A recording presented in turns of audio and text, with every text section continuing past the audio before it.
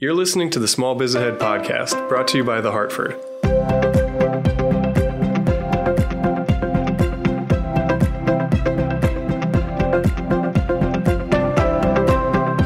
Hey everybody, welcome to another episode of Small Biz Ahead from The Hartford. My name is Gene Marks, and I'm here with my co-host, John Adakonis. John, hello and hello. How are you today? Hello, Gene. Good, thanks. How are you?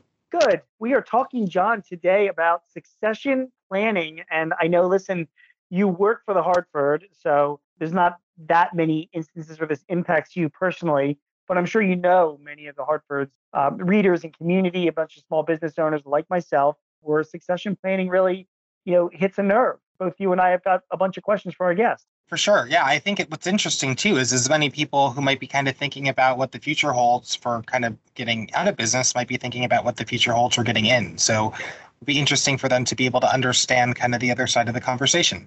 I like that angle a lot because we do have a lot of young entrepreneurs, the millennials. People talk about millennials, they think they're that young, but millennials are on the upper end of that generation. They're in their 30s, late 30s. I mean, they're looking to get into businesses, and meanwhile, there's a bunch of people looking to get out. So you're right, there are opportunities. So joining us today is Mark Kadin. Mark is the CEO of Finseca. His website is finseca.org, FINSECA.org. Mark, first of all, thank you very much for joining us. Thanks for having me. Sure. Yeah, I'm really glad to have you on. And I got lots of questions for you, and I know John does as well. But before we really get into details about it, first of all, tell a little bit about yourself, who you are, and tell us a little bit about Finseca. Well, thanks, Gene. Finseca is an organization that's inspired by this notion of financial security for all. That's literally how we picked the name, Financial Security for All. And we represent, financial planners, advisors, leaders in what we would call the financial security space, people who do holistic planning and financial advice. There's a life insurance and a kind of financial security component to it. There's a retirement security component to it. And what we started this organization a couple of years ago, really to try to unify the profession. There's lots of different kinds of professionals who, provide holistic financial advice and planning for their clients. That could be families, individuals, business owners. Because we felt like there's a better way. There's an opportunity to deliver better financial advice, get more financial security in the hands of business owners and their employees. And, my background, I've been running a version of this organization for the last 20 plus years. So been involved in advocacy, legislative, regulatory, membership engagement, more and more talking to consumers about these topics. So, I've been doing this a while, and I have the benefit of talking to some of the best and brightest planners out there as part of my day-to-day work. So just really appreciate it's an important topic, and appreciate you all having me on. Yeah, it really is an important topic. I mean, the data that comes out of the Small Business Administration shows that, more than half of small business owners in the U.S. are over the age of 50. In fact, the average age, I think, is between 55 and 60. We're not all like Anne Hathaway in, The Intern. Do you know what I mean? There's the Hollywood version of the small business owners running some hot, chic, operation in Brooklyn. And then there's guys like me who are in their 50s and bald and, running their businesses in Philadelphia or Omaha or west around the country. And we all have a succession planning issue, So let me ask you about just generally about succession planning. What are you finding out there among your clients? Do they realize how important succession planning is? And can you talk to me about why it's so important for anybody that's running a small business right now?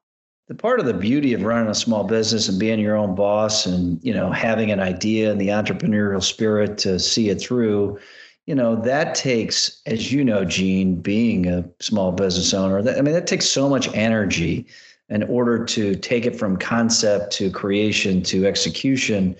And so what we find is a lot of times small business owners are just head down. They want to focus on the day-to-day, particularly in an environment that we're hopefully now coming out of after a couple of years where, let's be honest, it's been really, really hard to navigate, what's essential, what's not essential, in person, virtual. There's just been a lot of additional challenges over the last couple of years. So I generally speaking find in the small business owners that I talk to and the members of ours, those planners who help those small business owners, is that most people know there's a succession planning challenge, but haven't taken the time to really think about what are the different pieces that go into an effective small business succession plan. And then they certainly haven't taken that next step, which is ultimately what has to happen, executing a plan over a period of time to make sure this beautiful thing that we've created, this small business, continues past the life of the founding entrepreneur. So right. I just think there's a lot of work that has to be done to do this successfully. You mentioned about the pieces that need to be thought about for a succession plan. And you can't see me right now, but let me just paint a picture. I'm young and I'm spry, healthy, very good looking, plan on running my business for many, many years from now. But listen, I got to think about the future, right? I got to put those pieces in place. So if we were talking together and I was your client, what pieces should I be putting together to make sure that I am providing for a good plan of succession in the years to come? I think the number one bit of advice that I would give, Gene, and I can tell by the sound of your voice about how good looking you are. So that's obvious. You can pick it up. You didn't have to say it, but I appreciate the validation. Of course. But the number one piece is the recognition that the most small business owners have their value, their net worth is tied up in their business. They may have a house, they may have some other investable assets, but most of their assets are tied up in the business. And so the personal planning for the business owner is inextricably tied to the business succession planning, right? Those things are not disconnected. They're one for that business owner, because you've got to transfer the ownership to that next generation in order to get the value out of the business so that you can retire and you can go on to do other things, right? So you've got to transfer the ownership, and then you've also got to transfer the abilities that you brought as an entrepreneur to build the business in the first place. And who's that next person or next people that are going to both have the ability to take on the business responsibilities, run the day-to-day business, hopefully grow it, but also have the assets that enable them to purchase the business from the original owner at a fair valuation for both ends. So, that's, I think, the biggest thing, that you got to recognize that this is the valuation of the business is part and parcel of the value of the owner's estate or net worth. And then we got to have a plan both on an operational standpoint and a asset purchase valuation standpoint, so that next generation has the ability to pay what the business is worth. Those are the two, in my mind, really key components to an effective succession plan. Fair enough. You mentioned valuation, and that's always the number one question that comes up. I'm looking to sell my business, and I want to know what I'm going to get for it. I know there's an industry of independent appraisers that will come around and value a business. I know that. I also know that across the board, we as business owners tend to overvalue our businesses because we sometimes think that it's worth more than it really is in reality. So before you get any outside professionals involved, Mark, what would you recommend? How would you tell a client, just back of the envelope, how to value their business, just to get an idea of what their entire value is like? And I know it's going to involve their personal assets, like you said. So give me some advice on that. Well, I think there are two really important components to an effective valuation. I think number one, there is obviously kind of the asset liability, revenue, expense. What are the revenues coming in? What's the expense load? What's the margin? What's the trend line over the last couple of years? What are the future revenue obligations? And I think most people get that, right? That there's going to be, you've got to look at the assets and the value of the business from a dollars and cents standpoint. And I think, again, there are lots of appraisals out there that do that really well. I think that the one that I always encourage people to really look at, which goes back to sort of the planning process, is on the operational value. Do you have an effective leadership team? Do you have core values? Do you have a culture within your organization that goes beyond you, the successful entrepreneur that created this business in the first place? Because that's a part where so much of the value attached to revenue and expenses are attached to the individual, right? Gene, you're talented. So you have this ability to go out and convince people that your CPA firm is the best. But if you're not a part of the business and you don't have a culture and a successor and that goes beyond you as an individual entrepreneur, and you don't have kind of the operational rigor, then anyone who comes in is going to apply a discount to future revenues because Gene's not, by definition, going to be there to help create those revenues. Right. So I think the operational rigor is really important to factor into the valuation. And again, that's an area where I don't think business owners put enough time and energy into. Yeah, it's funny. One of my all-time favorite books is called The E-Myth by Michael Gerber. I don't know if you've ever read it or not, but it's this classic book about small businesses, and his whole thing is how, our businesses are not valued very well. Like most small businesses have very little value. And I'm guilty of that so much because his theory is that, and it's very true, it speaks to what you were talking about. If you don't have an operational structure and you don't have an organization where that the owner can just leave it for weeks or months at a time without it completely falling apart, then the organization really has no value, right? I mean, it's just, maybe you can sell your inventory and your receivables, but nobody's going to pay anything extra for your actual organization. And he was using the example of like a McDonald's franchise has incredible value because, the manager can come and go. You just get a new manager, but there's processes and systems and things in place that anybody could buy that franchise and boom, be running it the next day. And I think that's what buyers really want, No, there's just no question about it. And, again, all of our strengths are our weaknesses. And the entrepreneurial spirit, the will to succeed, the drive, the passion that comes in that entrepreneurial founder owner is also their weakness in that a lot of times what they're not good at is building organizational structures, being clear about decision-making authority and values and purpose. And so that's the part where oftentimes an entrepreneurial founder owner needs the most help, somebody from the outside to really look at and say, okay, before we even talk dollars and cents, do you have somebody here that either is capable or will be able, with development, capable of taking this business on after you, right? And, do you have a key person that can take over? And what's the plan, again, to transfer ownership and the value, realize some of that valuation over a period of time so that you get the maximum amount of your life's work in return? Got it. I have two more questions for you, and then let me turn things over to John. The first question has to do with advisors. Obviously you're a wealth management guy, so you can direct me that way. Where do you fit into my team of advisors, and who should be on my team of advisors if I'm considering selling my business sometime in the next 2 to 3 years?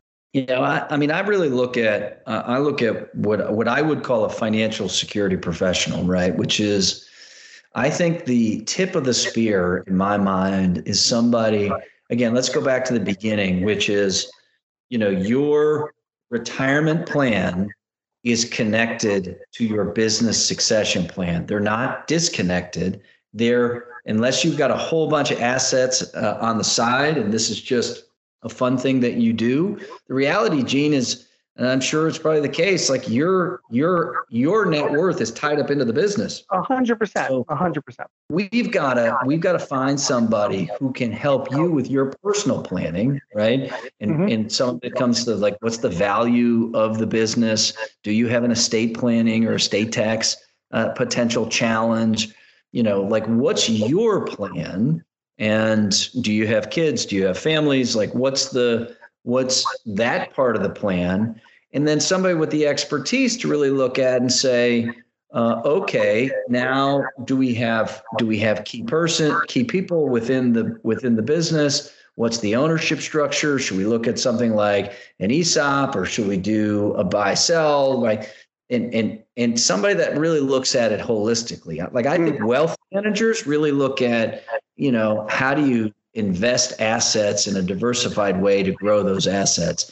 This is a much more, in my mind, intimate plan that's connected with you, your family, your employees, their families.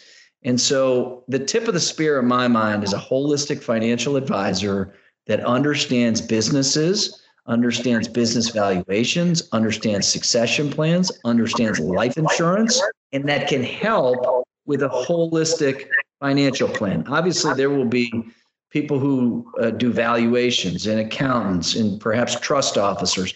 Lawyers. There are going to be other advisors on the team. But in my mind, it really starts with a holistic financial advisor that can help Gene do the planning Gene needs to do, and the business planning to do the business. Yeah, it's funny. Boy, you're going to hate me for saying this, but the analogy that I see is like honestly, like a general contractor for like a building project. Like you need that person that's next to you that really sees the whole big picture, that's experienced at doing this, that can provide you with the advice that you need, and then bring in the experts to do their specific jobs, and oversee them. That's kind of the analogy that I see there. The other piece of it is it's got to be somebody that the business owner trusts and has a relationship with, like that, because you got to share intimate details about where you are in your life. So you got to have that trusted relationship with the general contractor, as you say. Makes sense. All right. Last question. And then this really can transition over to John, who I know is, has questions on the buying side. But really the question I have for you, I mean, you're out there right now, Mark, you're seeing what the market is. You deal with a lot of clients that are, looking to, have a succession plan, move on. Just give us an idea of what you see in the market. Do you see a lot of business owners? Is this a good time to sell right now? Is I guess my question. We're seeing a lot of activity. Some of it's driven by private equity, right? Like it depends on the size of the business, but there's a lot of activity around, buying, selling, valuation. So in my mind, it's a pretty hot market. And so I think now is a really good time to take a look and develop a plan. All right, John, up to you. Awesome. Thanks, Gene. Thanks, Mark. Yeah. So I think my first question is probably really around timeline. So if you're someone who kind of has like an end insight in terms of when you want to kind of be out of your business, when should you really start thinking about kind of doing an assessment to figure out like what are the steps you need to take? And on average, like how long does it really start to kind of take to get set up to have a productive conversation or kind of start that process of looking for an exit strategy? So I think the process itself to develop a plan, which is separate than executing the plan, but that depends on the size of the business and the complication and the assets involved and what are the margins within the business. But on average, I would say it's a 3 to 6 month process, right? It could be sooner, again, depends on if there are estate planning implications, but because that can take a little longer. But if it's a pure succession plan, individual business owner plan, again, it's not a, one and done meeting. There's a bunch of things that have to connect to it. I would say the minimum that I would say the timeline, if Gene's 50 years old and he wants to retire at 60, he really needs to start that process in the next year or two. I mean, the more time that you have, the more options you have. I would say a minimum of 5-year transition period. Because again, what we see when I talk to our members and their clients, what we see is that if you have the benefit of time, then you have the ability to gradually transition ownership to that next generation who has to buy out the founder, entrepreneur, business owner. If they have more time, you can gradually transition that ownership stake over a period as part of a plan, because a lot of times that next generation, that buyer, they don't have a bunch of cash laying around that they can just give the business owner. So there's got to be this transition process that, 5 years or more is, I think, absolutely essential. Yeah, it's interesting that you say that. So I have a friend who we worked together years ago, and it was at a local restaurant, and she ended up kind of entering a deal with an owner to kind of take it over. But it was like a 7-year plan where, to your point, she didn't have a ton saved up. He wanted top dollar for the business. So they worked out a deal where she pretty much agreed to a salary, and then any kind of assumed increase or kind of bonus went back into kind of paying him back. So he almost financed plus took to kind of make his means meet. But when it comes to things like that, do you feel like most owners are aware of the options and kind of think about the different ways they might have to kind of build a successor, especially if it's from within? Because I think a lot of people kind of feel like when they're ready to sell their business, it's almost like a house, right? We'll figure out how to essentially list it and we'll find buyers. Where I think so much of it probably really does come from taking that time, not only developing a plan, but the relationships and getting someone ready to go. There's no doubt. I would say there's a very, very, very small percentage of people who truly have a well thought out plan with, because so many of them are just sort of working on their business. There was an article published in 2021 by the Dayton Daily News that said 75% of small businesses don't have succession plans. So and there's other studies that, somewhere between 60, 70, 80%. And I think the expertise of a founder, entrepreneur, business owner is in the idea and in the execution and the creation of the business. I don't think there are very, very, very few, if any, that actually understand what it's going to take to actually transfer that business and to get top dollar for it, and how much time and energy, both on the financial side and on the operational side, that it takes to really go through it, which is why most people don't have one. And so, and I don't think they have the capability of, they're experts in their idea. I don't think they have the capability of developing that transition plan on their own. I think this is one of those things where, Gene's analogy on a general contractor, like they need professional help. If most of their net worth is embedded in this business, what they need to do is they need to get professional help to understand the options, understand the operational rigor that's going to take, understand a realistic timeline, identify a buyer, figure out how to get the assets transferred over time. 7 years feels like that's a well thought out glide path to success. So I don't think most business owners have a clue, honestly, in terms of what it really takes to transfer their business.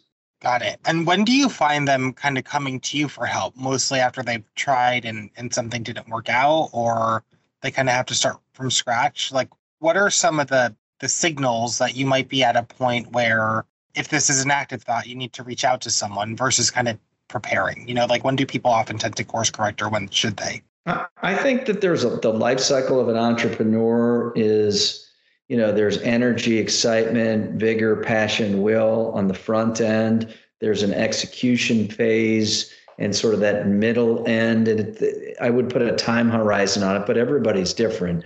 You have an idea, you get it up and running. It works. You've got some money. You're hiring people. You're executing.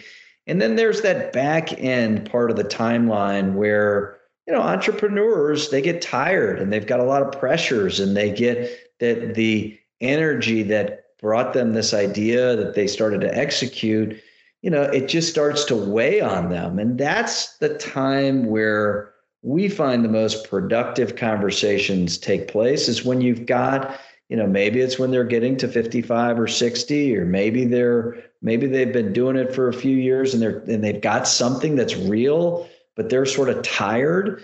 And so that's when I think the most productive conversations take place. It's when that entrepreneur is looking beyond just what's the next sale, what's the next opportunity, how do we maximize what we're currently doing, and they start to reflect. And so that, in my mind, is when a professional, when they connect to them, is in the best situation.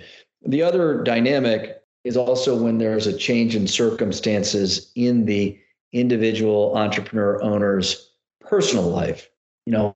Maybe there's a divorce, or maybe there's a death in the family, or maybe there's challenge with children, and there's an external stimulus from their personal life that just says, hey, I'm just not going to be able to continue to do this forever because I've got these other things that are really important to me.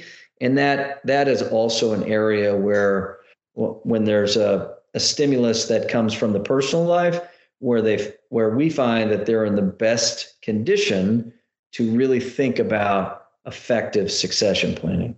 That's interesting. And, you mentioned a little bit around kind of valuation before, and really thinking about that in terms of kind of the brand strength and what the business can kind of stand without the owner or kind of that legacy attached.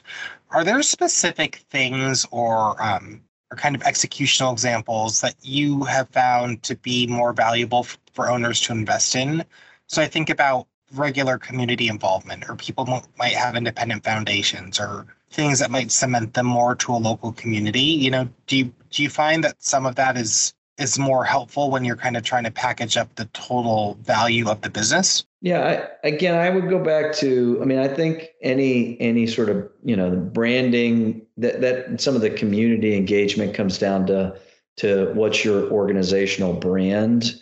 And, that's always helpful. But again, it's a little bit of a double-edged sword, because a lot of times that engagement in the community is tied up into the individual entrepreneur, right? And that organizational brand and the individual brand are so linked that, that it's positive, but if you remove that individual from the equation, it doesn't have nearly the same level of organizational brand. So I do think the two most important things from a valuation standpoint, obviously revenue, expense, profit, loss, those kinds of things. What is your profit, and what's the expense load in order to achieve that profit? But that operational rigor, leadership teams, cultures, do you have a viable succession plan? How are you keeping and retaining key employees? Like, what is the benefit package that you have to show that, you may have the world's greatest salesperson, and that's not a business owner, not a successor, but the best salesperson in the world. But then what's your strategy to retain that salesperson beyond your life in the business? So I think that operational rigor still goes down to that. For me, is the best thing that a business owner can invest in order to put themselves in a position to maximize their valuation. And then I guess my last question, probably around like the entry, is really thinking about advice for kind of the potential successor. So again, people not necessarily coming in with a checkbook and kind of an investment model. How should current owners and potential successors kind of think of contributions as they start to really kind of iron out? So absent cash value, if it is something where they're kind of like working for equity, how should those conversations go? And what are some tips you might have on kind of putting a value on earning rights over time, or kind of as people grow into maybe eventually kind of owning a piece of the business so they can eventually buy the whole thing out? Yeah, and I think this is where the value of a plan. There's a lot of creative ways to get at this. Like I mentioned, an employee stock ownership plan, or, there's lots of ways that you can transfer the value of the business over time with investments to the next generation that creates a win-win. It also it requires shared sacrifice. So many times business owners, because they are in many ways the economic driver of the business, they get used to having a certain income, pulling off profits in order to sustain their lifestyle. And so again, I think you've got to take a longer term view of this shared sacrifice that creates win-win, because there may need to be some additional compensation that's paid to that next generation as part of a process to transfer assets. And the business owner wins in the long run because they've gotten a greater valuation, and they've gotten the next generation the ability for them to come in and actually have the cash that they need to buy the business owner out. So, that's where I think there are a lot of different, very specific opportunities, but because every business is different, the key in my mind is finding a professional, that general contractor, to come in to help with the personal planning, to understand the business succession planning, and really build those personal business plans together, and that can be executed with the cash flow available and the assets, et cetera. So I just can't say enough the importance of each one of these plans is different, and you got to find somebody that you can trust and you can talk to that understands the entire picture in order to be successful. Great. And then, hitting on it a little bit, does there tend to be any other kind of benefits when you think about like the executing that over time, in terms of maybe kind of any tax implications or reducing opportunity costs, or maybe avoiding kind of other penalties you might not be thinking about? Well, obviously capital gains and realization events, and, the tax implications are really, really important. And, you can, if your business, if the basis in your business is relatively low and now it's worth a lot, and then you're going to sell it, and you have to realize those gains and the income attached to it. There's the tax consequences, again, particularly if our business is worth, a couple $1 million or $1 million, right?